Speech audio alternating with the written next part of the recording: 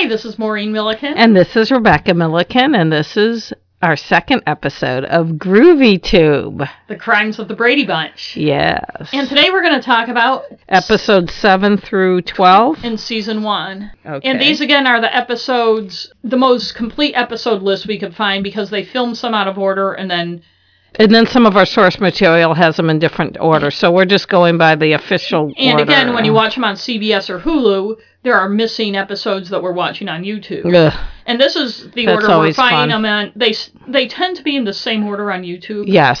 So that's the DVDs. But we'll also tell you the names so that you know what we're talking about. If you want to watch along with us, or if this episode inspires you to watch yourself. Yes. Okay. So first, we're going to give a synopsis of the 6 episodes we're going to Yes. So episode 7, Kitty Carryall is missing. Cindy's favorite doll is missing, and the family thinks Bobby has taken it. Of course. Episode 8, A Camping We Will Go.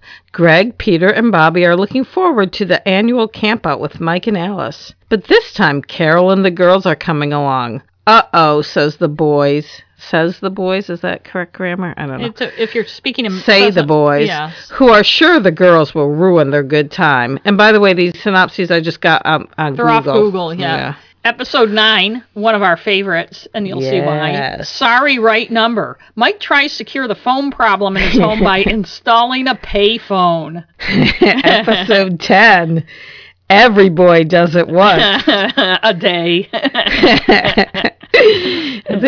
I know, I'm sorry. Bobby is convinced nobody loves him and decides to run away from home. Poor Bobby. He's so cute. I know. Episode 11, Vote for Brady. Greg and Marcia run against each other for student body president. The heated election campaign carries over into the Brady house. Surprise, surprise. The girls automatically side with Marcia and the boys side with Greg. Mike, Carol, and Alice finally intercede. Finally, God. It's about time.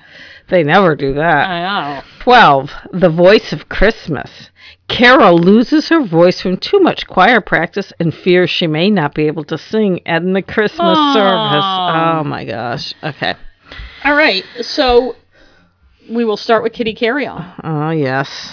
And this is Well, first of all, it's a prime example of Cindy acting like she's fucking 3 instead of... She's supposed to be 6. I know, and one funny thing is, I read in the book Brady, Brady, Brady by Sherwood and Lloyd Schwartz. Sherwood Schwartz was the creator, Lloyd was his son, and had a lot to do with the show, and we'll get into more of that as we go on. That when they cast the kids for the show, Sherwood didn't have really specific character sketches drawn. He felt the kids they cast would bring their own personalities to the parts. And the kids would basically be the kids they were in real life. And that seems to be probably true for everyone, except for, I would say, Susan Olsen, who was a lot more on the ball and mature than Cindy, and granted she was a year or two older than what they were having her play, but I always feel like Cindy is a grown, middle-aged man's idea who doesn't pay a lot of attention to kids, no offense, Sherwood, of what a 6-year-old girl would act like rather than what a 6-year-old girl... She acts like she's 3. Yeah, she does or act less. like she's 3. Well, can I interject? Yes, you can. Well, I was just going to say, he determined that the kids' personalities would be the characters' personalities, but if Susan Olsen was a sharp little cookie, and it sounds like she was, he should have let her. I'm not saying he should have been one of those older that, like those kids who are like a stand-up comedian at 6 or something, but don't make her be this stereotype of an idiot. Yes. Anyway, so this is what Susan Olsen had to say in Barry Williams' book, Growing Up Brady. She says, quote, "She was an idiot. I mean, I didn't like Cindy, but I really hated the fact that she was so stupid. Even as a kid, in the first season, I can remember running up to my mom and asking her, why is it funny and cute to be stupid? Why is Cindy stupid? And why is that a good thing? If you ever stop and listen to some of the lines that come out of Cindy's mouth, you will come away with the idea that she's retarded." And that word was Susan Olsen's, not mine. And that was an okay word to say 20 years ago. Yeah. And she says, "I remember the worst one came during the first season in that episode where we all had the measles," which is coming up. Yeah. Carol comes into Cindy's room and gives her a peanut butter and jelly sandwich. And Cindy asks, "How come you always wife give me peanut butter and jelly? And Carol says, because they're your favorite. To which moron Cindy replies, oh, yeah, I keep forgetting. I know. I can remember even then. And the laugh track thinks it's hilarious. Even then, being really distressed about it and asking my mother, why? Why do I have to say this stuff? And then she goes on to say when she went back to school, kids would make fun of her. Just one of the points I wanted to make was Lloyd Schwartz in his book, which is pretty candid a lot about a lot of things. And again, it's called Brady, Brady, Brady. Never acknowledges that I can remember reading it, that of all the kids, they kind of made Susan Olsen act way out of character. Yeah, because the rest of them, you kind of get the sense that those are probably their personalities. And he makes a big point about Eve Plum and Jan fairly frequently. Being neurotic. Yeah, not really in a positive way, which I feel bad about. So in any case, Kitty Carryall is a Cindy-centered episode. Yes. She talks to the frickin' doll, and she's singing to the doll and feeding her.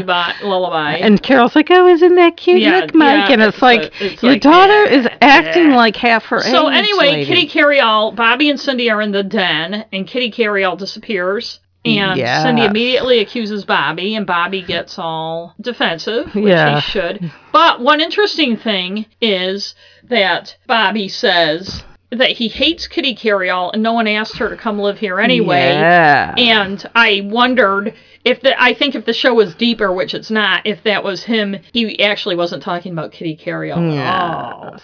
But he also makes a good point, which most 6-year-olds would, although I think he's supposed to be a year older than, but anyways, I think he is. He's not hugely more mature than Cindy, where there's he says about Bobby she's just a doll or something, and she's like, no, she talks to me all the time. And he says, she's full of sawdust or whatever dolls are full. So it's funny how he understands that she's a fucking doll. Now, I'm not saying you shouldn't have pretend and stuff, but I think he is supposed to be a year or something older because they make reference in other episodes to her being the youngest. But the way the script is written is the girls are much dumber. Yeah, basically. Than the boys. Yeah. Although Peter is not exactly, rocket scientist. Early on he's not going to be the valedictorian in his class. Okay, and then we've got everybody looks for her, which is ridiculous because they're looking places that she wouldn't fit. Which is just weird. This kind of sitcom looking for the doll. And the other thing is, for some reason, the boys started to think that Bobby did do it. They all start to blame him. Because he talks about how he hated the doll. So he's being honest that he hated the doll. It's like when somebody gets murdered and someone says, "Yeah, the asshole had it coming." So then the kids all start shunning him, which is really rude. I know. It's like, mean. It's mean. It's very no mean. reason. And then Mike does one of his, this has gone far enough. Yes. Because they're all out on the swing set. He's looking out the faux glass door, which had no glass in it. Yes, and the kids are all out on the swing set, and Bobby comes over and says, can I play or something? And they're all like, we're not done. You fucking piece of shit. And then Mike, so he takes Marcia and Greg aside and gives them a little lecture, which is his favorite thing to do. One of the most classic Mike Brady lectures. Because and he also lectures several times in this episode. He does, but this is his lecture on the American justice system. And innocent until proven guilty. Yeah, isn't innocent till proven guilty? Isn't that later? No, he gives it. No, I know he says He explains circumstantial evidence later. This one he does innocent until proven guilty. Yes. Yes. He says we're a country of laws. America is. Yes. He says that people are innocent until proven guilty in this country, and Greg says everyone knows that, Dad. Which. They don't. Really. But anyway, so Greg and Marcia discuss the innocent until proven guilty thing and decide that Bobby deserves a fair trial. Which he doesn't really get. No. And then they pull in Alice as Alice the jury. is the judge. Or the judge and jury. Peter and Jan are the jury. Right, that's right. Alice is the judge. Peter and Jan are the jury. And Alice is making a pot roast. Which burns in record time. Yeah, it burns in like 5 minutes. Yeah. It's like from 1 minute she's like, oh, I got to keep an eye on this pot roast. And the next minute it's like a charred piece of charcoal. It's like, what the fuck did she have the oven on? Like 1,000 degrees? Right. So Cindy testifies and kind of accuses Bobby on the stand. Yeah. And then Bobby gives this passionate speech about how he would never do that. Yes. I wouldn't do it because she's my sister and I just wouldn't do that, which It's very moving. And it sways Jan to Bobby's side and Peter to... Peter doesn't really... Maybe he's made uncomfortable by the passion. Or maybe he knows that Bobby's a liar. I don't know. Yeah, I don't know. But so sweet. So for some reason, although it starts out with Jan on Cindy's side and Peter on Bobby's side, then Jan... they switch sides. And this may be the first time. Oh, we didn't mention Marcia's the prosecutor because what did she say? Because everyone knows he's guilty. Yeah, because everyone knows he's guilty. Right. I want to be the prosecutor because everyone knows he's guilty. And Greg is the defense attorney. Yes.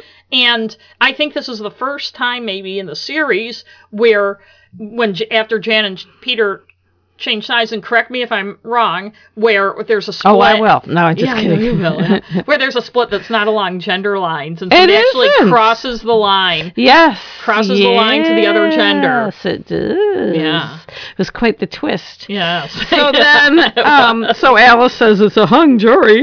And then runs and back then Mike. And no one makes the joke. I really like a well-hung jury. Ha ha ha. So then later in the show, Cindy and Bobby are in the playroom again, right? And Bobby's playing that stupid kazoo, which I would have crushed with a sledgehammer. And he puts it down to play with this weird elephant thing that flips. Over. Which I actually got something like that for Hannah. It was a dog. Eric and I almost felt like he was trying to engage Cindy and get her interested in the elephant. I think somebody had given it to her or something. Yeah, but she didn't care because it wasn't Kitty. We forgot one of the most important parts. Bobby went to... Oh, this was after, though. It was after. You're going to have yourself. So anyways, he puts down his kazoo and that disappears. On the couch behind him, and Cindy's over on the other couch. Yes, and yet he blames Cindy for it being... And Tiger he wanted to play on the couch. Something on the kazoo to the elephant, I think. I don't think it was to Tiger. Yes, no one notices stupid, smelly Tiger hanging around, and we know that Tiger... Well, we don't... Did they show? Well, we're smart, and we put two and two together. We don't see Tiger take... It even takes them later in the show, spoiler alert, when Mike and Carol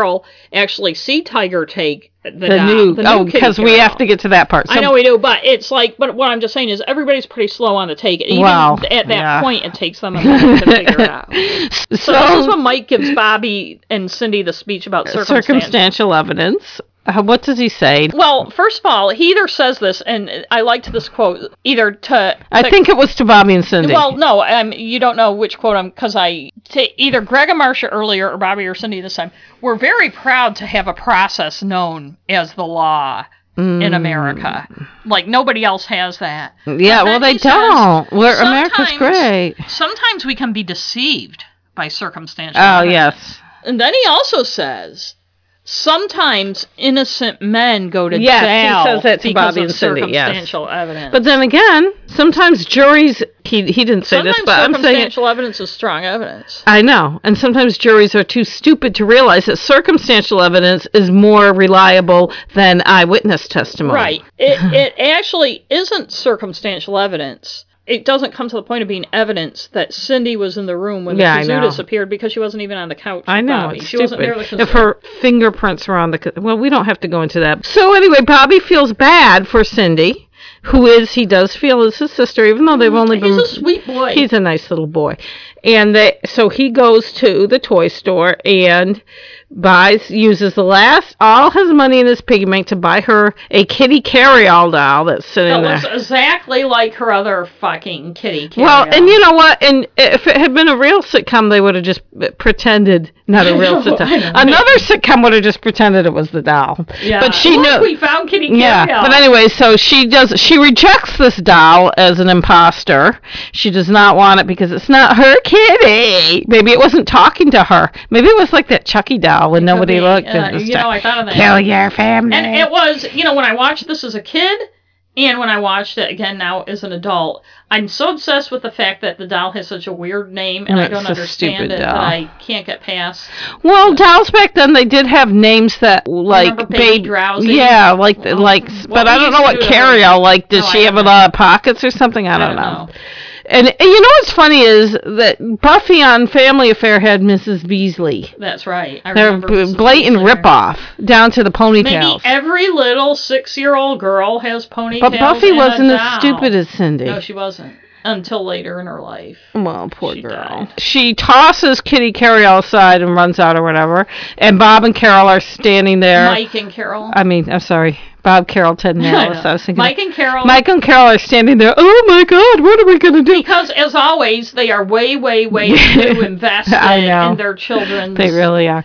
And so then Tiger friggin' takes the doll and they're like, Tiger! And then it occurs He goes into his doghouse with it. it. The light bulbs go off over their heads. It's not the minute Tiger takes it. They say, oh, wait, Tiger's taking stuff. It's like, it takes them a minute. It's like, get back. Yeah, then they go, oh, duh. And guess what they find in Tiger's doghouse? Gross, probably covered in dog slobber, and what God knows what else, Kitty Carryall. And but my dog, like for instance, my dog Dewey used to like stuffed animals and stuff. He would rip them to shreds. I know. I would think Kitty Carryall would have been chewed at least. And a dog would never take a kazoo because they're metal, and they don't like that on their teeth. I know. It's stupid. But I know. But anyways, so that's what was in the kazoo was there too, and there could have been a bunch of other stuff there for all we know. Yes. See, my kitty takes stuff, but she brings it to me. Kabibi, she brings me stuffed toys Carol all the time. Continues to validate the sexist attitudes. When she says to Mike, it's really hard for a girl when she loses her favorite doll, more than like Bobby losing his kazoo, I guess. Yes. I don't know, because I never had a favorite doll. Yes, I never did either. Maybe we're like sociopaths or something. Could be. Or we're just not middle-aged men's idea of what little girls are like. I know. I mean, it's and I know like, Sherwood Schwartz had a daughter. Yeah, but that doesn't mean they don't pay attention to what their attention daughters are like. They don't. Especially back in those days. So, Tiger, once again, doing shit. Poor Tiger, because he's always doing shit. He comes up again in another one. He does. He was really typecast as a dog. And also, Bobby was mean to him when Tiger jumped up on the couch. He's like, Tiger, get out of here. Yeah, beat it, Tiger. And poor Tiger. and he's only around when they need him for plot purposes, and it's usually he's doing something annoying. I know. So probably Fluffy not being on anymore is a good thing. Well, I think cats are just harder to have on set. They won't do what you want them to do. Yeah, but they do wreak havoc. And so that was Kitty Carryall. Kitty Carryall. And I think it really, really... Apparently that's one a lot of people remember, according to Barry. A lot of people remember that one when they talk to him. Why do you think that is? I don't know. Maybe because it's a stupid doll. I don't know the name of the doll. Maybe because it's Cindy whining and crying about her doll. So the next one is a camping we will go. That's episode 8. Classic Battle of the Sexes. Yes. Classic. And lots of sexism involved too, as usual. And Battle of the Sexes and sexism aren't always the same thing. No, they aren't. They're different. No, they Different aren't. themes.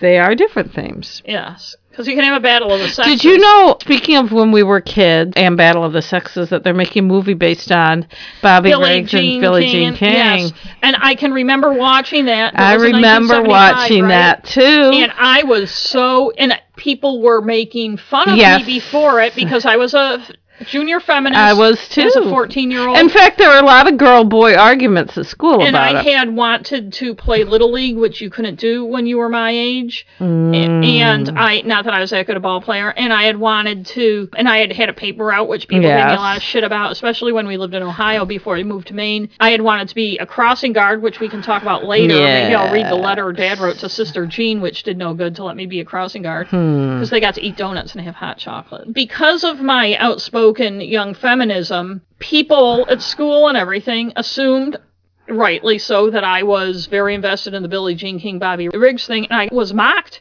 before it, and so I was desperate for her to beat that big mouth asshole, because I never would have heard the end of it. I wanted her to win anyway, obviously, but I never would have heard the fucking end of it. And of course she's going to beat him. He was a middle-aged... Yeah, he was a loser. She wiped Battle of the Sexes. Oh, yes. So the boys apparently have this annual camping trip with Mike, and apparently one synopsis read Alice, but I don't think she had. I don't think she had either. She was going on this one to help. But I think it had just been an all-guys stag event. Which I see nothing wrong with. I don't either. Even though, I think if it was a traditional it's a bonding thing they used to do together, that they should... But it's Mike that wants them to all go together. It's a big family. I can kind of understand that as well. If you're trying to blend the family and you really, how some people just want to force it. you almost got the feeling before the wedding that the kids barely knew each other. You'd think they would have done stuff. Maybe we should have talked about this last week or something. Yeah. But you'd think they would have done stuff together. They may have done some stuff. I mean,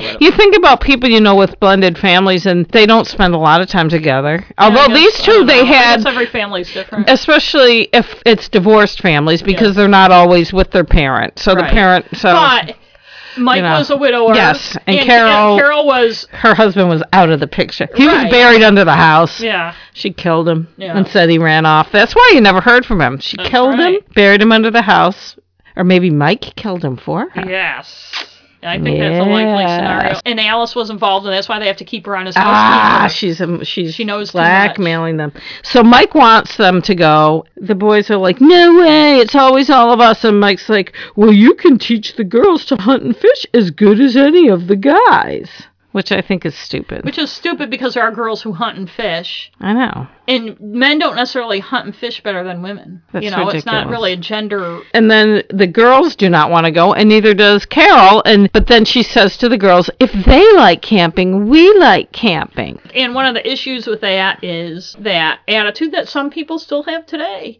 That it's important for the woman to make concessions for the guy and like what he likes. In fact... Well, a lot of women do that anyway. Phil Hartman's wife in our Crime and Stuff episode. Yes, a lot of women do that anyways. And we all know, and men probably do it to a certain extent too, but we all know the woman that's like, doesn't really like, say, the Super Bowl, doesn't really want to watch it, but they're all rah, rah. And I'm not saying that only women only men like the Super Bowl and women don't. I think women are more likely to take on a man's interest. Yeah. Women are more likely to go see Fast and Furious 6 with the guy because he wants to see it than the guy is going to go see Wonder Woman. Well, no, because that's a superhero. Yeah, but still, I bet more women went to see it than men. Why don't we just say Terms of Endearment if it were showing at the retro theater? I'm just saying. Yeah, I know. Because that's a typical female. Yeah. Or Steel Magnolias. Yes.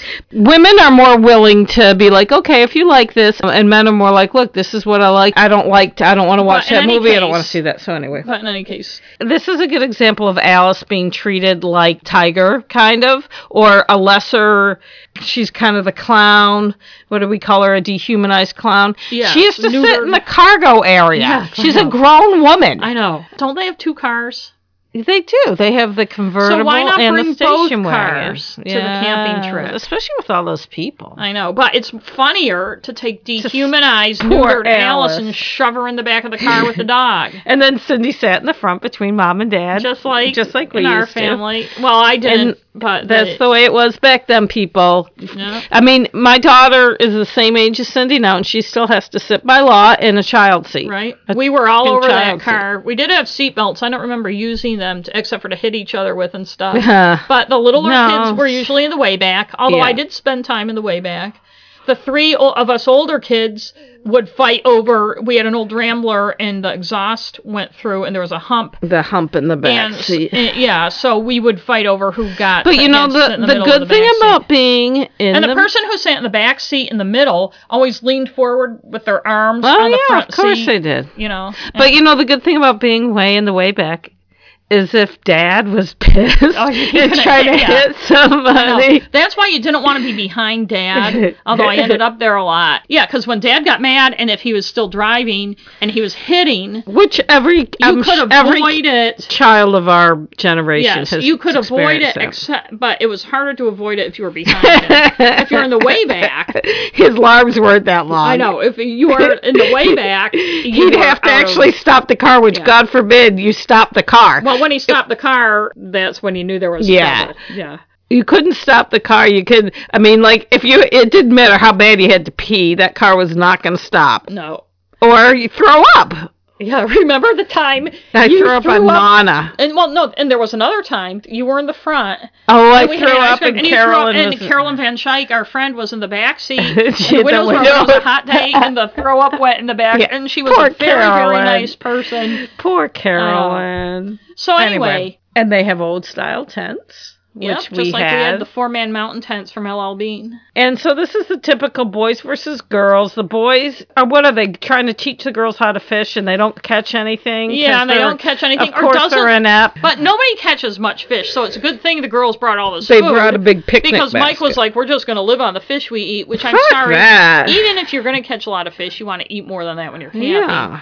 But it's a good thing they brought all the food after Mike and the boys made fun of them for bringing all that food because they didn't catch many fish or any fish. Yeah, and Mike had no qualms about eating it. The boys were all on principle, but they get caves pretty quick because it was like fried chicken. And then, the girls were afraid of an owl hooting, and so the boys mocked them. And then the girls decided to play a prank on them. It wouldn't be the Bradys if they didn't have some trickery. Some kind of trickery and mind game. Well, that wasn't really a mind game. That was just trickery. Prank. So they have, like they projected it. Cut out of it. So they had whatever it took to make a bear cutout with them on out of cardboard. Well, they must have thought about it and brought it, I assume. And the boys were fooled, but Mike wasn't. And then the tent collapsed. The tent collapses. And I read in Maury McCormick's book, there was a little touchy-feely. Oh, and Greg said it too. Yeah, they were gropey. They were on top of each other.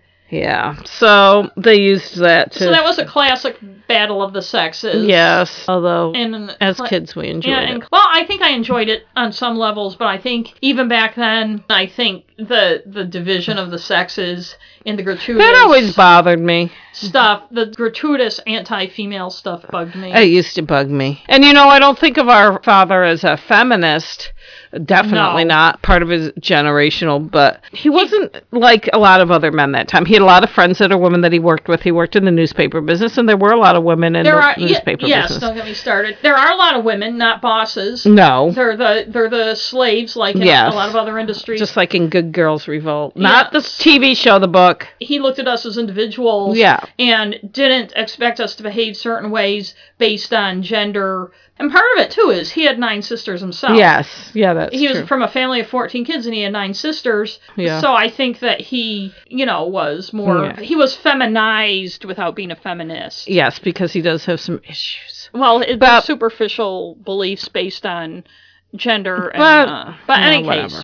It wasn't like we were raised in, women power. It's more based on our observations of the way people around us behaved. Mom, her father died when she was 11. She was raised by a single mother, an immigrant who worked very hard. And she had, despite her being, at least back in the 60s, a nice Catholic girl and all this, she had, I think, some strong feelings about women and how they should behave. And it's not like, people weren't always making speeches about it.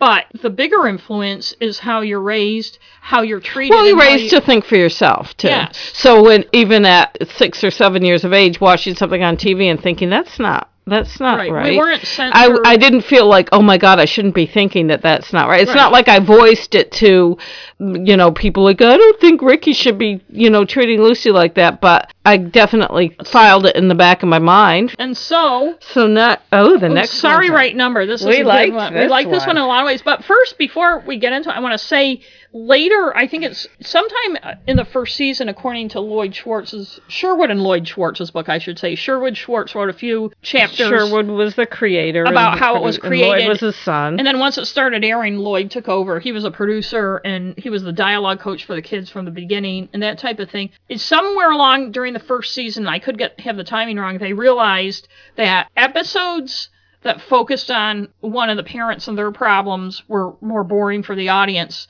because the kids weren't in as much and people started caring more about the kids. So somewhere along the first season, they started rotating, so each kid had an episode that was their I never even noticed that. I know, but this is definitely before that, and then one we talk about next week, the horror scope one, is definitely a parent-centric one. So this is a Mike-centric one. Yes, it is, Mike. I think you have to almost be of our generation to fully understand. Yeah, I don't think any kid stuff from who was born, and definitely not within the last 20 years, would understand. Anybody in the era of not only cell phones and stuff, but in the era of even just any kind of phone, even answering machines. Yeah. Even call waiting. Yeah. But answering machines came before So call I would waiting. say even call waiting and stuff was early 90s. Yeah, call waiting was early 90s. No, there was some in the late 80s. Yeah, but it wasn't common to have No, it. it wasn't common. And you had to pay extra for machines, it, remember? Yes, and answering machines were late 80s, early 90s. And before that, when the phone rang, you answered it because you didn't know who it was. You know, and if you were expecting a call from somebody, yes,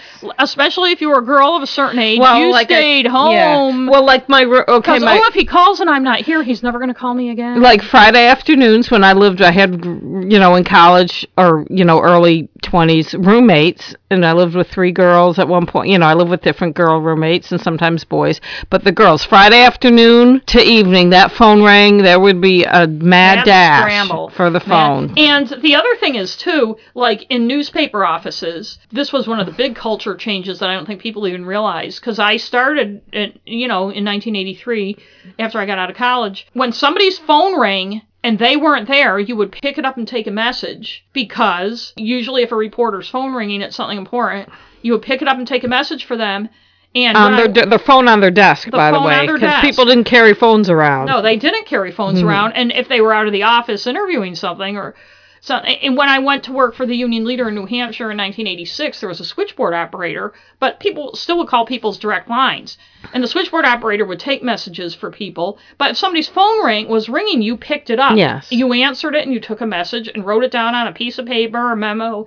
This was before Post-it notes. It's funny how it changed, because once phone systems with voicemail were instituted, it was a very hard habit to break. Yes. And if you're like a certain age, I would say maybe under 40 in the newspaper business, you don't answer somebody else's phone. Yeah. If you're over that and you hear a phone ringing, your first instinct is to go answer Well, it's funny how you talk about your instincts. Like, for many, many years, the first thing I would do when I walked into my, throw my keys down when I walked into my house was listen to my answering machine. And even now, when I get home from work, you look to see if that light's blinking. You have a sense that you've got to do something. Yes. It's almost like, okay, do I get any phone call? And then you're like, I got my friggin' cell phone. I don't even have a landline. And it's so weird, though. And so this Brady episode, so Mike's waiting for a guy to call to make a tea time the next day. Yeah, which is very important. And it's kind of stupid, because he picks up the phone and assumes it's that guy. Which is dumb when he's there. The world revolves around him.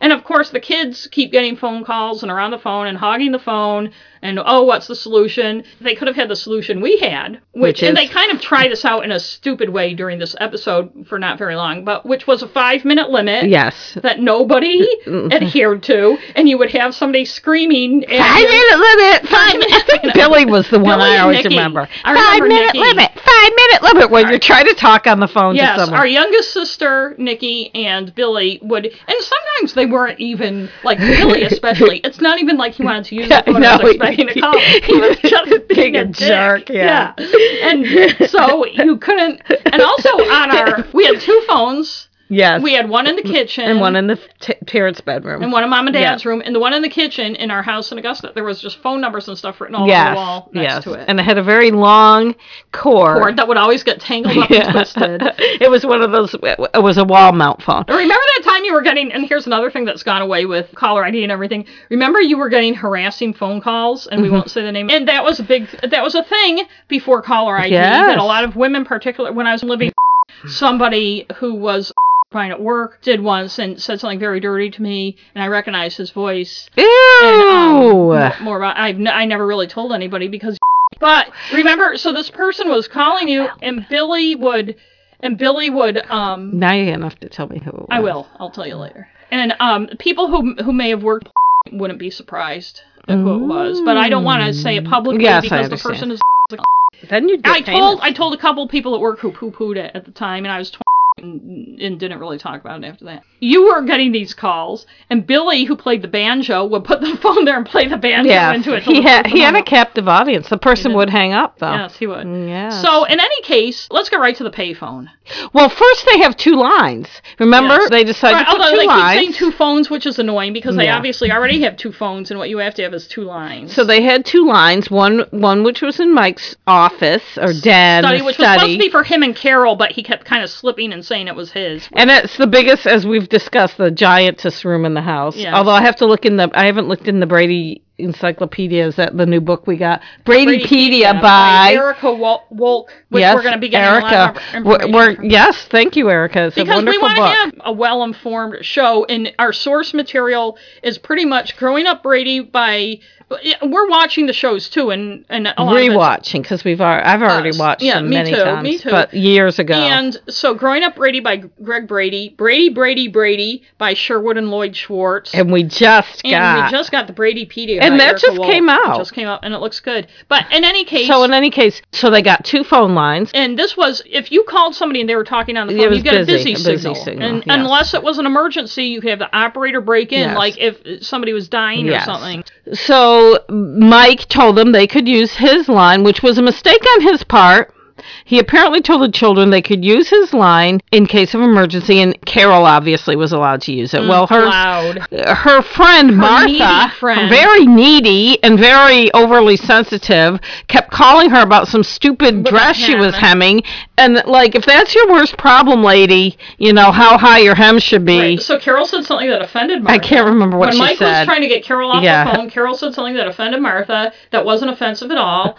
I know right where she's coming from. And so Martha dropped the phone and ran away crying. And here's another thing that nobody, unless you're our age or older, would remember. If the person on the other end didn't hang up, you couldn't use your phone. You couldn't disconnect the line. Was still engaged. Because you couldn't call the operator because your phone was engaged. They had to hang up too. Yeah. So that line was shot. He couldn't use it. And then... But before that happened, he had put a payphone in. And we skipped that because there was the 5-minute limit was the second thing. It didn't work. And it didn't work. And then he somehow got a payphone put in. And of course the kids were scrounging change. Nobody had any change. And Mike had to make a very important call to Mr. Crowley at 6:30. Alistair Crowley. And he had to go use the payphone, and all he had was $1 dime. And if you remember, you got like 3 minutes for a dime, and then the operator would ask you to put in more money. Although I remember a phone booth. There were 2 phone booths side by side on Western Avenue. And we used to call each other on, I don't know how. Oh, well, because you didn't have to. You could. If you called a phone. But it was a nickel for those. Right. Maybe it's local call. I don't know. It was up to local phone companies to, and I had to look this up for a book I was editing. It was up to local phone companies to set what the price was to use the phone. Interesting. Anyways, and phone booths are also a thing, or payphones are also something that a lot of people wouldn't understand if they hadn't grown up with them, because there are not many left, if any. I don't know. There should be some somewhere. There still are some around. But the operator will break in and tell you owe money, which happened to Mike, and it took him too long to find a dime. Sam the Butcher. Oh, we didn't talk about Sam the Butcher. This was the first appearance of Sam the Butcher. We were just getting to that. We'll talk about him. But he was there at the time trying to cop a feel off Alice in the kitchen. He had a dime, but by then it had disconnected. So Mike calls him back, and the guy's all miffed. He doesn't know if he wants to do business with someone that calls him on a payphone, which I don't really understand why that would upset you. Then once Mike explains to him, the guy thinks it's a good idea because he has 3 teenage kids. So he knows. He knows. And this is a part where I want to bring up a big thing that we'll be talking about throughout the show, and Lloyd Schwartz talks about it a lot in Brady, is that Robert Reed was very difficult to deal with. Very, very difficult. And apparently he had an Encyclopedia Britannica, because this was before Googling. You know, Maureen McCormick talks about it a little in her book without specifics. Yeah, she says he's a perfectionist and wanted things to be realistic. But what she doesn't say is he was obsessive and had some, I think, kind of issue, and he would look ridiculous things up and then question them and refuse to do. So the phone thing was a big example of this. And another thing, you know how we talk about the trickery in the shows? The Schwartzes were tricky guys. And they seem to think that was normal ways of behaving. We can talk about more of that later, too. So that would explain why the they like the head games. But so he turned it around on Robert Reed. And I'm going to read from Brady because he tells the story much better than I could. All right. Okay, this is actually the Sherwood Schwartz part. I keep referring to this as Lloyd Schwartz's book, but Sherwood Schwartz, the creator, wrote the first several chapters, and then Lloyd wrote the rest. Sherwood wrote how the show came about and stuff. But they both talk about how difficult Robert Reed would be, and we'll talk about that more related to other episodes, including these lengthy memos he would write, nitpicking things. So Sherwood says, he goes, like Captain Queeg in the Caine Mutiny, Bob revealed to the Paramount executives what a pedantic, egotistical, childish performer he really was. They saw for themselves how every script fell victim to his absurd criticisms and his overthought accusations. Now remember, this is from the point of view of somebody who felt he was victimized by Robert Reed, so just for the heck of it, I set up a sting operation. Yeah. I decided to read one script from Bob's point of view, examining every possible fact he might challenge with his ever-present Encyclopedia Britannica. One such fact was a script in which Mr. Brady wants to teach the kids a lesson for hogging the phone, so he installs a payphone in the Brady kitchen. I knew Bob would challenge the idea of having a payphone in a private home. I doubted it myself, but I remembered something I had read recently.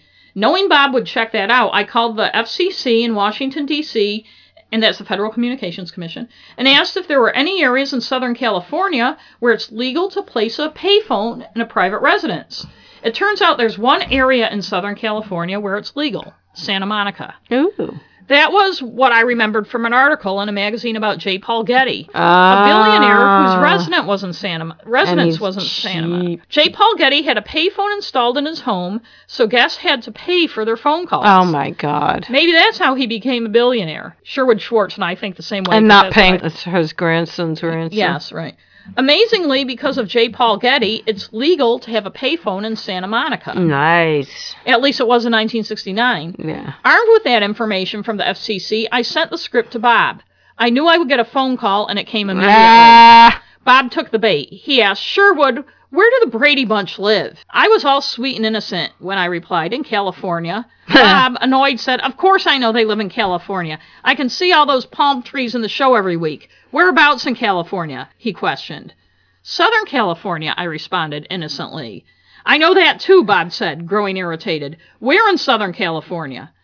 In the Los Angeles area, I said. Where in the Los Angeles area? He persisted angrily. Los Angeles is a pretty big area. Santa Monica, I answered. Why do you ask? I asked, still innocently. Bob, furious, said, never mind. That sound was followed by the slam of his phone on the receiver.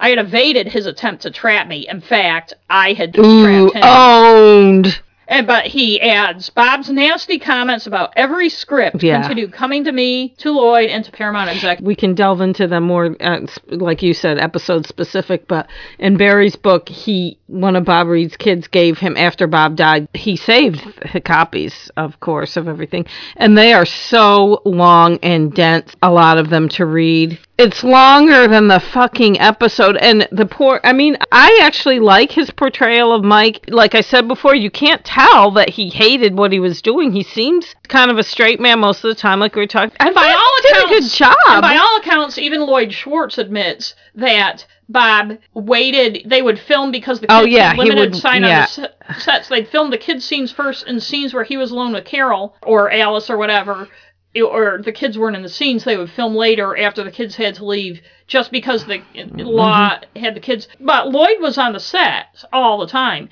and Bob made his hatred for Sherwood Schwartz clear. And at one time, when the camera started rolling, so all the executives who saw the rushes and stuff would see it, he said, I hope you fry in hell, Sherwood Schwartz, for making me do this scene. And things like that. Yeah, and there are a lot of cases where they'd give Florence Henderson or Ann B. Davis Robert Reed's lines because he just would refuse. I don't want to dwell on the fact that he was gay, but Barry mentions in his book he knew pretty much from the beginning he was gay, and Barry was a child actor and acted in a lot of stuff and said he had encountered lots of gay people and it didn't really matter to him. And Lloyd Schwartz makes clear his animosity had nothing to do with it. No, I don't think so. I'm talking about for Bob's side of things, being frustrated in life in general, not being able to be who you want to be. Although anyone who, looking at those memos, I'm not a psychiatrist or anything, but he was obsessive. He is obsessive. He obsessed. And Lloyd frequently talks about Bob's lack of a sense of humor, and I think we all know people like that, and he just didn't understand why some things were I know. It's some of his criticisms, I don't understand why this is funny, and it's like, well, it would be funny for kids. Like, some of the stuff that I don't think is funny, I did think was funny when I was a kid. Right. I mean, the show wasn't exactly a documentary. No.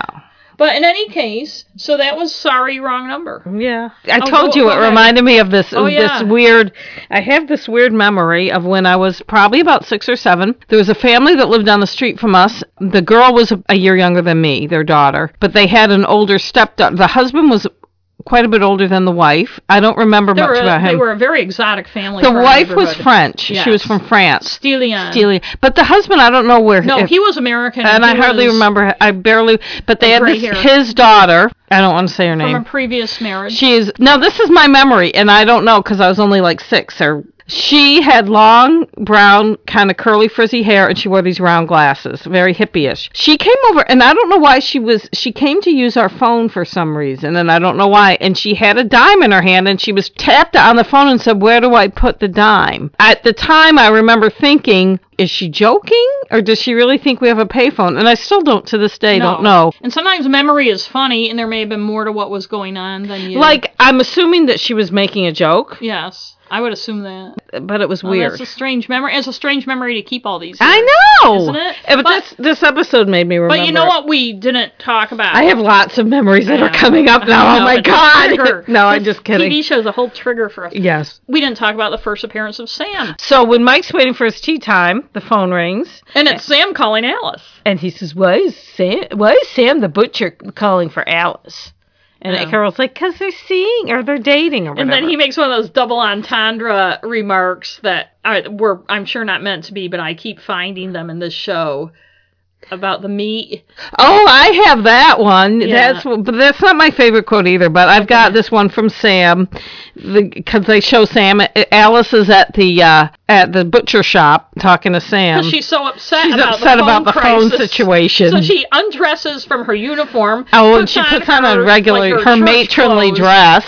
And then goes to the butcher shop. And Sam says she was bitching about his pork chops or something, and he says, quote, "When you start to criticize Sam's meat, something is wrong." So apparently his meat was satisfactory to her. It makes me think of the line in that Bob Dylan song, Thunder on the Mountain. I got the pork chops, you got the pie. And he does mean it in a double entendre way, which I'm sure this show didn't. When I was like in 4th grade, this girl, we were at the Y, and we were yelling things through the grate to the boys' locker room, and she said, "You've got the hot dogs, we've got the buns, so let's have a picnic." I remember that. This was like the first appearance of Sam, right? Yes, and he punched her in the arm several times. A couple times to show us because they're kind of dopey. Alice is, yes. They're lower class. So the next one. Episode 10. Every boy does it once. And so we know it's not masturbation because they do a lot more than that. I think one of the last episodes that addresses the whole blended family, step family thing. I read in the Schwartz book, the first half dozen episodes, they kind of wanted the blended family thing to be the theme, and then they were family. Done with that. They were a family. And that's not an issue anymore. We've worked it out. Everybody's worked it out. Although it does kind of creep in a little later to some shows. He mentions in the book that Mike Lookenland had like the least amount of acting experience of any of the other kids, but he's just a natural. You can tell, especially in this and in the one a little later when Tiger runs away, he's really good. He's good at his emotional. When he's, and maybe whoever was the directors were good at getting him to tap into that. Of all the 6 kids, Bobby is the kid you feel lost a mother, and is getting used to having a new family. Yeah, he's the one that gets those types of stories more than any. You think that the older kids, especially with the boys and their mother, boys and their mother, especially when they're young, it's a very... Although this isn't an Italian family. I know, but I'm just saying, if you know anyone that's had boys and observe them when they're young, they're very clingy to their mom. They mature slower than girls. Especially when the father is an all business kind of dad like Mike Brady. They need that softer person. So this is one where Bobby... he's watching Cinderella with Cindy. Speaking of documentaries... Oh, and he thinks it's a documentary, apparently. Yeah, because all stepmothers are mean. And right after the show ends, Carol comes in and... to sweep out the fireplace. The only time in 5 years anyone ever even mentions their California fireplace. There. And then Marcia and Jans are mean to him when... Yes, like, hi and bye, small fry.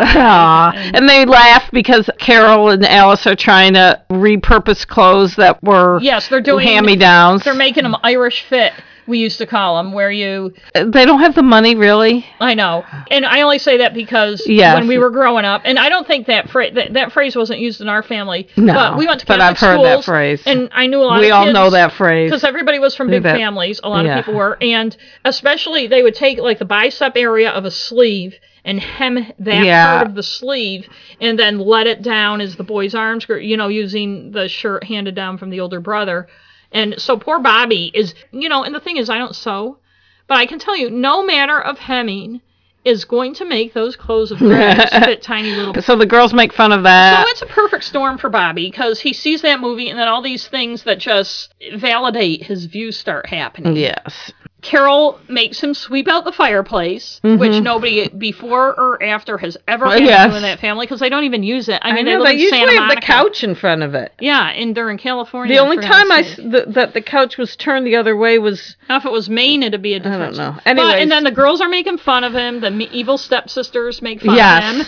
And she's making him wear the hand-me-downs. Yes. And then he goes in the kitchen, and Alice makes fun of him. Yeah. But then she immediately turns it around, and she actually kneels down and has a heart-to-heart with him. Yes, she does. The only person, I would say, in the entire show, because this is when the poor little boy needs some compassion, the show ends with ultimate Brady trickery. I know. So he decides he's going to run away. And he goes upstairs and is packing his suitcase, and Peter catches him, and he tells Peter, I'm running away. And he doesn't say why. He feels unloved, though. He does, because the boys have gone off to do something. The girls, that's nobody right. wants to play with him, and nobody wants, because they're all doing their own thing for a change. Usually they all run around like little unrealistic packs, but in this case, everybody's off doing their own thing. Yeah, so he's packing a little suitcase, and then decides he needs a bigger suitcase. Yes. So then Peter goes and blabs. And so Mike, instead of... sitting down and telling him they all love him. Yes, and he should stay, and that we're sorry you lost your mother, blah, blah, blah. He has to do one of his fucking mind fucks with he's like, oh, sure, go.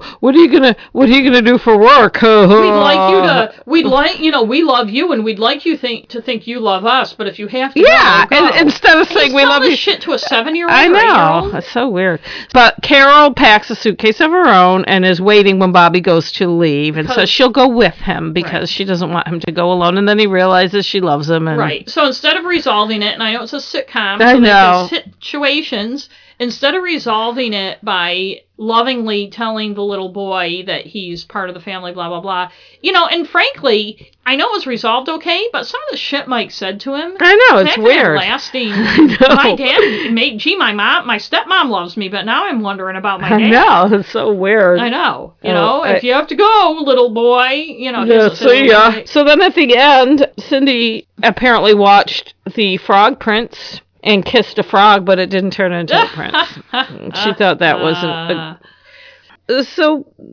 Bobby, and it comes up later in another episode, his worry about not being abandoned but loss, when there's a later one with Tiger, involving Tiger. And you'd almost think if it was a more insightful show, that it would actually be tied to his family situation, but I think it's it's not. So Bobby feels left out, he's going to run away, but... But Alice kind of almost touches on it. Ambi Davis, I know they make her play a clown. She's a very good actress, and when she has to do anything dramatic, she's very believable in everything she does. You believe her when she gives him the talk that maybe Mike should have given him. Yeah, I know. What the fuck? And she actually kneels down, so she's on his level, which how often do you see adults do that? Yeah. Well, that's because Alice is not really an adult. Oh, that's right, because she's not... Next one is Vote for Brady. Battle of the Sexes. Tell you the truth, I was surprised. Surprisingly, even there was some of the gratuitous misogyny that you see in every episode. There was less of it. Yes. Than I would. Yeah. Although the boy does win in the end. Yes. Well. And it makes me wonder if Marcia were the older one. Total supposition on my part. If Marcia were the older one, she still wouldn't have, unless they were going to be really radical for 1969. She still wouldn't have won. I know. And let the girl. But the argument they use is, you'll have another chance and Greg won't. But the other thing is, I feel like the show just sets up a natural male dominance. Yeah, because the boys are each boy is older than his counterpart girl. But it's almost like they're trying, in their kind of 1960s male point of view way, to make a little show because she can run for the same office as him. Right. So look at how forward thinking and stuff we are, but it's still set up for her to fail. I'm not talking about the election, just the way the show is set up. Yes. And they have a convenient excuse. Yes. See, here's how we can still have the boy win. Yeah. Without us being sexist. Yeah. And Greg does stick up for Marcia when Rusty, his campaign manager, who has a cool hat. Yes, wants to do dirty tricks. That Rusty guy, though, isn't he the one, the later one, the cigarette one? I think he's the same actor. He may be the same kid. We'll Everybody has a bad friend. But we'll have to look that up and tell you.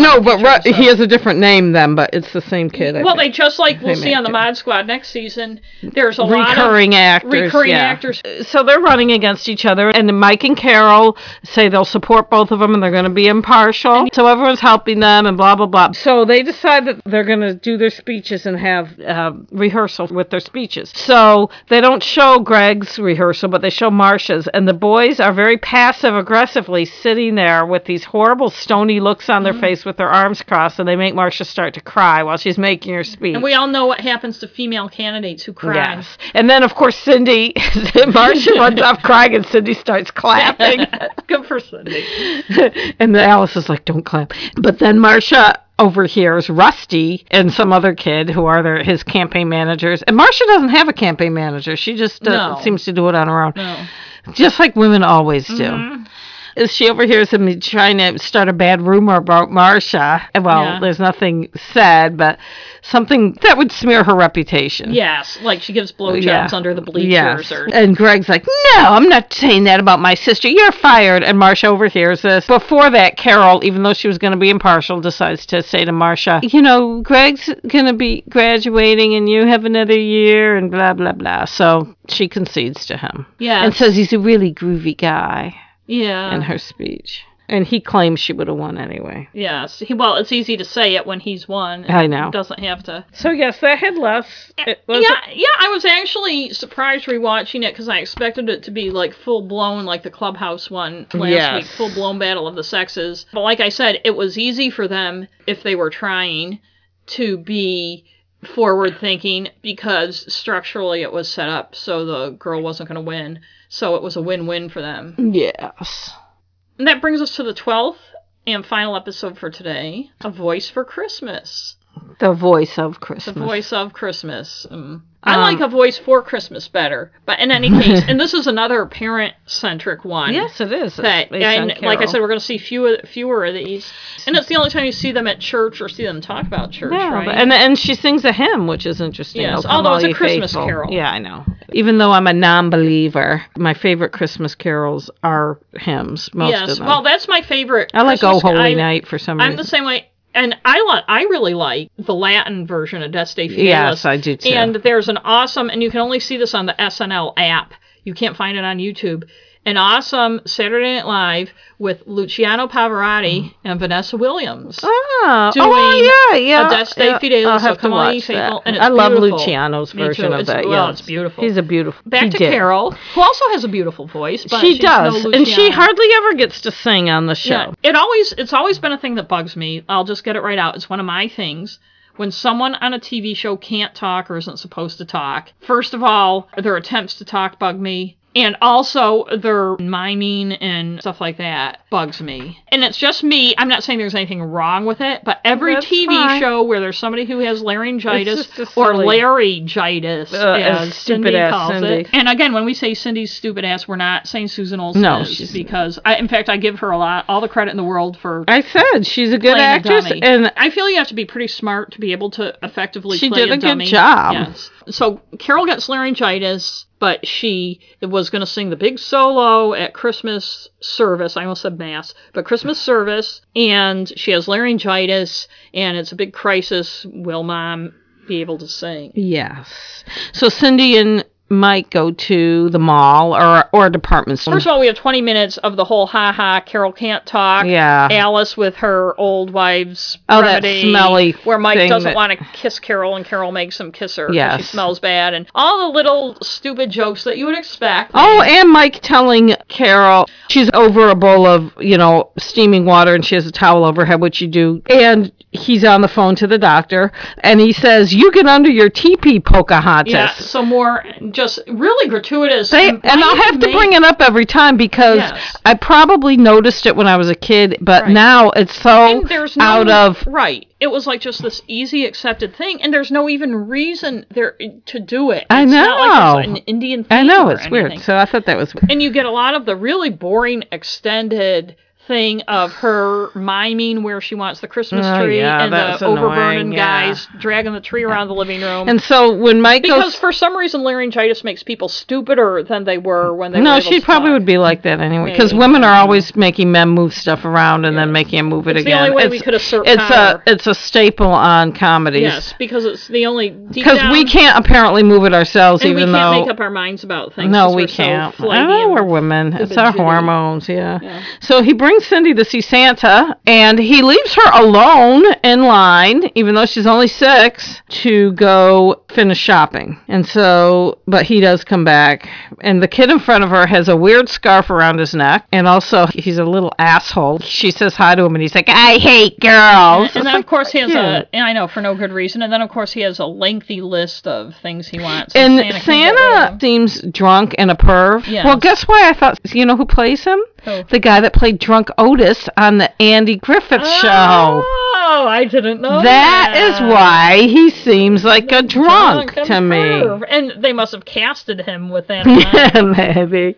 Because I was like, yeah, he seems drunk. So Mike goes into the locker room or wherever, and God only knows where Cindy is, and like rips him a new one because Santa promises, he doesn't really promise Cindy, but he gives her the impression that Carol will have her voice back for Christmas. And that is a long-time trope on TV shows way before the Brady Bunch, where the little kid, the adorable, irresistible little kid, asks Santa some impossible thing having to do with one of their parents. You know, that we want Daddy to come home from the war. Oh, yeah. Or Mommy to come back from the dead, or whatever. And Santa, overcome with the inability to... And, you know, I won't get into my whole anti-Santa thing here, but it's yet another reason that Santa sucks. But he somehow promises Cindy Carol will get her voice back for Christmas. And you know what I was thinking? It's kind of funny that even though it's a kid's show... They do make it pretty clear. Show. They expected parents to watch. They make it pretty clear that Santa is not really Santa. The way he's talking to him, although they never show him out of his thing. He doesn't come out saying, "I'm not Santa," and they don't show him out of his uniform. Mike tries to lecture him the way he does the kids, but it doesn't really... He gives Santa his usual lecture. Although it doesn't go over constantly lecturing. I think even Barry Williams says something about him lecturing Santa. And I like it when Cindy said, "He's better than a doctor. He's Santa." And we're all like, So, of course, in the middle of the night, Carol wakes up and... She can sing. And so then they show her singing, which is also a long thing, although... Oh, and there's that one scene, too, that I want to make note of, where the kids, it's Christmas Eve, they all come down, like, to... but then they're too sad about Mom. Oh, that's right. I wrote nice head fuck. Yeah, and Alice, and Alice comes out and head fucks the kids. That's and Mike's up there listening, and he's so proud. Yes, he looks very proud. He gives her the big high sign because he's so proud that she head fucked the kids as good as he could. Yes, she's like, okay, we won't have Christmas. Because they're like, oh, it's your mom can't sing. Like, okay, I know it's sad your mom can't sing, but... You still got all these presents and you can have fun. Right, but she doesn't say that. She goes along with the big... She's like, oh, yeah, let's cancel Christmas, blah, blah, blah. Yes. And then they're like, oh, never mind. Oh, yeah. And then they all go running up the stairs, and Greg says to Dad, we're going back to bed or something. And Alice says, oh, I didn't know you were up there. Like, how do you not see the 6-foot guy standing there on the stairs? And then it kind of implies in some way, did you have something you wanted to say? And he's like, no, you said it perfectly. And I'm like, here, Mike is seeing Alice. Ah, yes. Yes, can do student, you have done well. Now, what did Barry have to say about any of these? Okay, so one thing about the Christmas episode that Barry says is... Up until the time this episode, so this aired 12th, I think.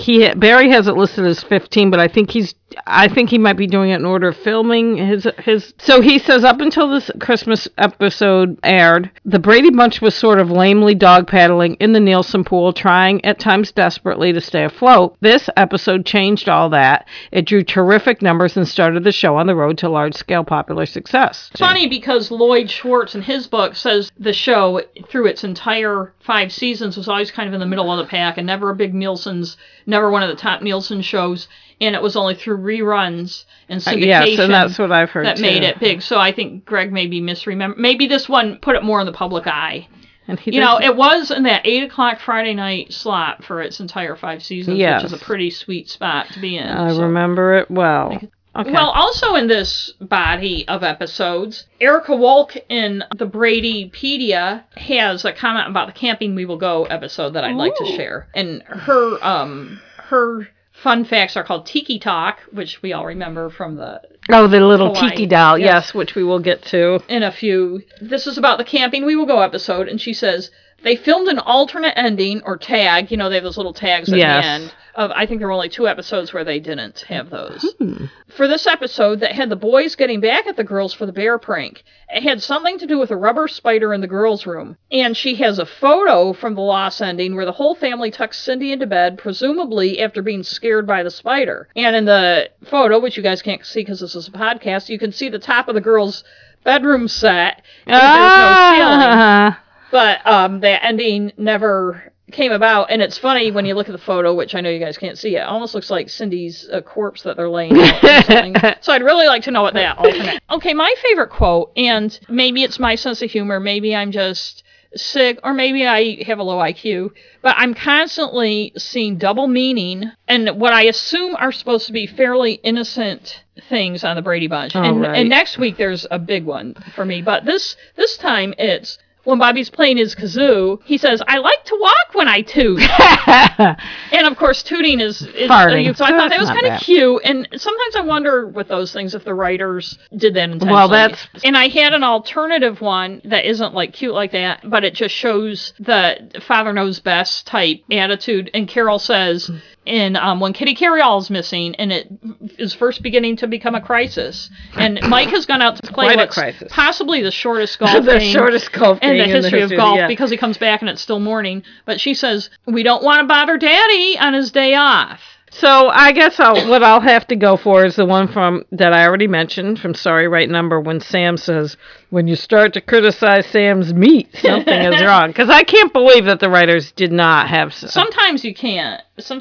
And so we have our fun fact too. And I have a fun fact that's very personal to me, and it makes me a little sad. No, it doesn't. Okay.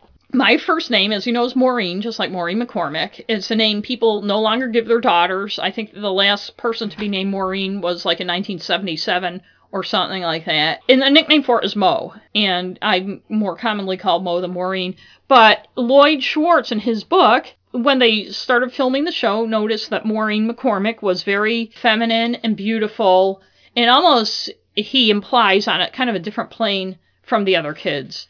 So as a way to humanize her, I'll tell you the way he said it. He says, "I was taken by just how feminine she was, even fragile looking.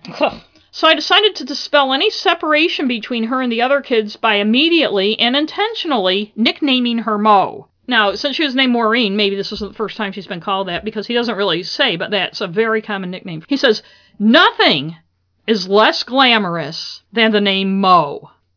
You should react in sympathy to me. Oh, well, I was thinking, the only thing I can think of is less glamorous. Well, I was going to say, the only thing I can think of is less glamorous is the nickname Momo. Oh, but I like to call you funny. Momo. I don't really care what people call me. I don't either. Yeah, I've been called worse. And he says she is still called that today by those of us who knew her when. Well, I have to tell you, I've been called Mo by people who didn't even know that was my nickname, because it's a common. It is common. But I think it's funny. Nothing is less glamorous than the name Mo.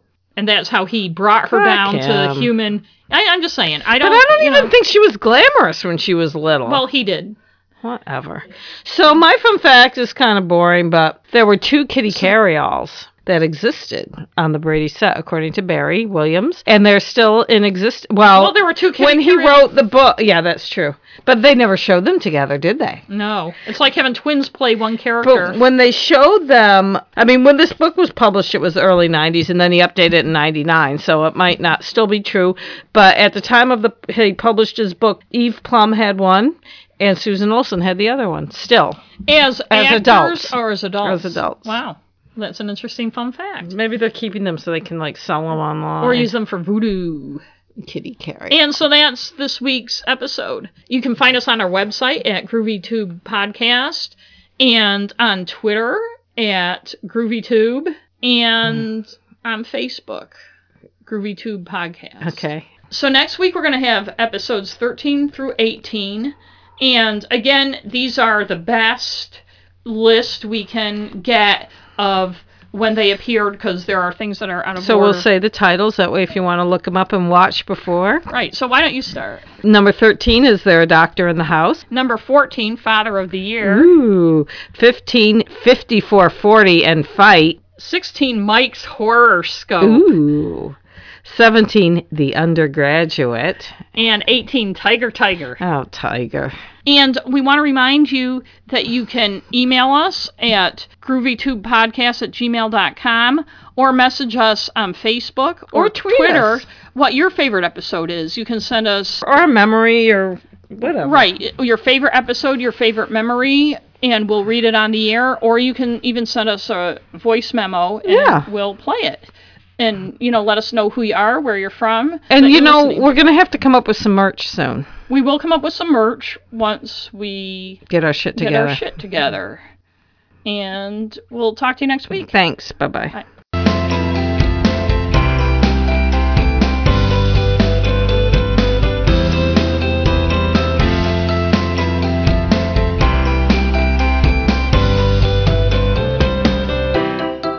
And a special thanks to Ben Sound for our groovy music.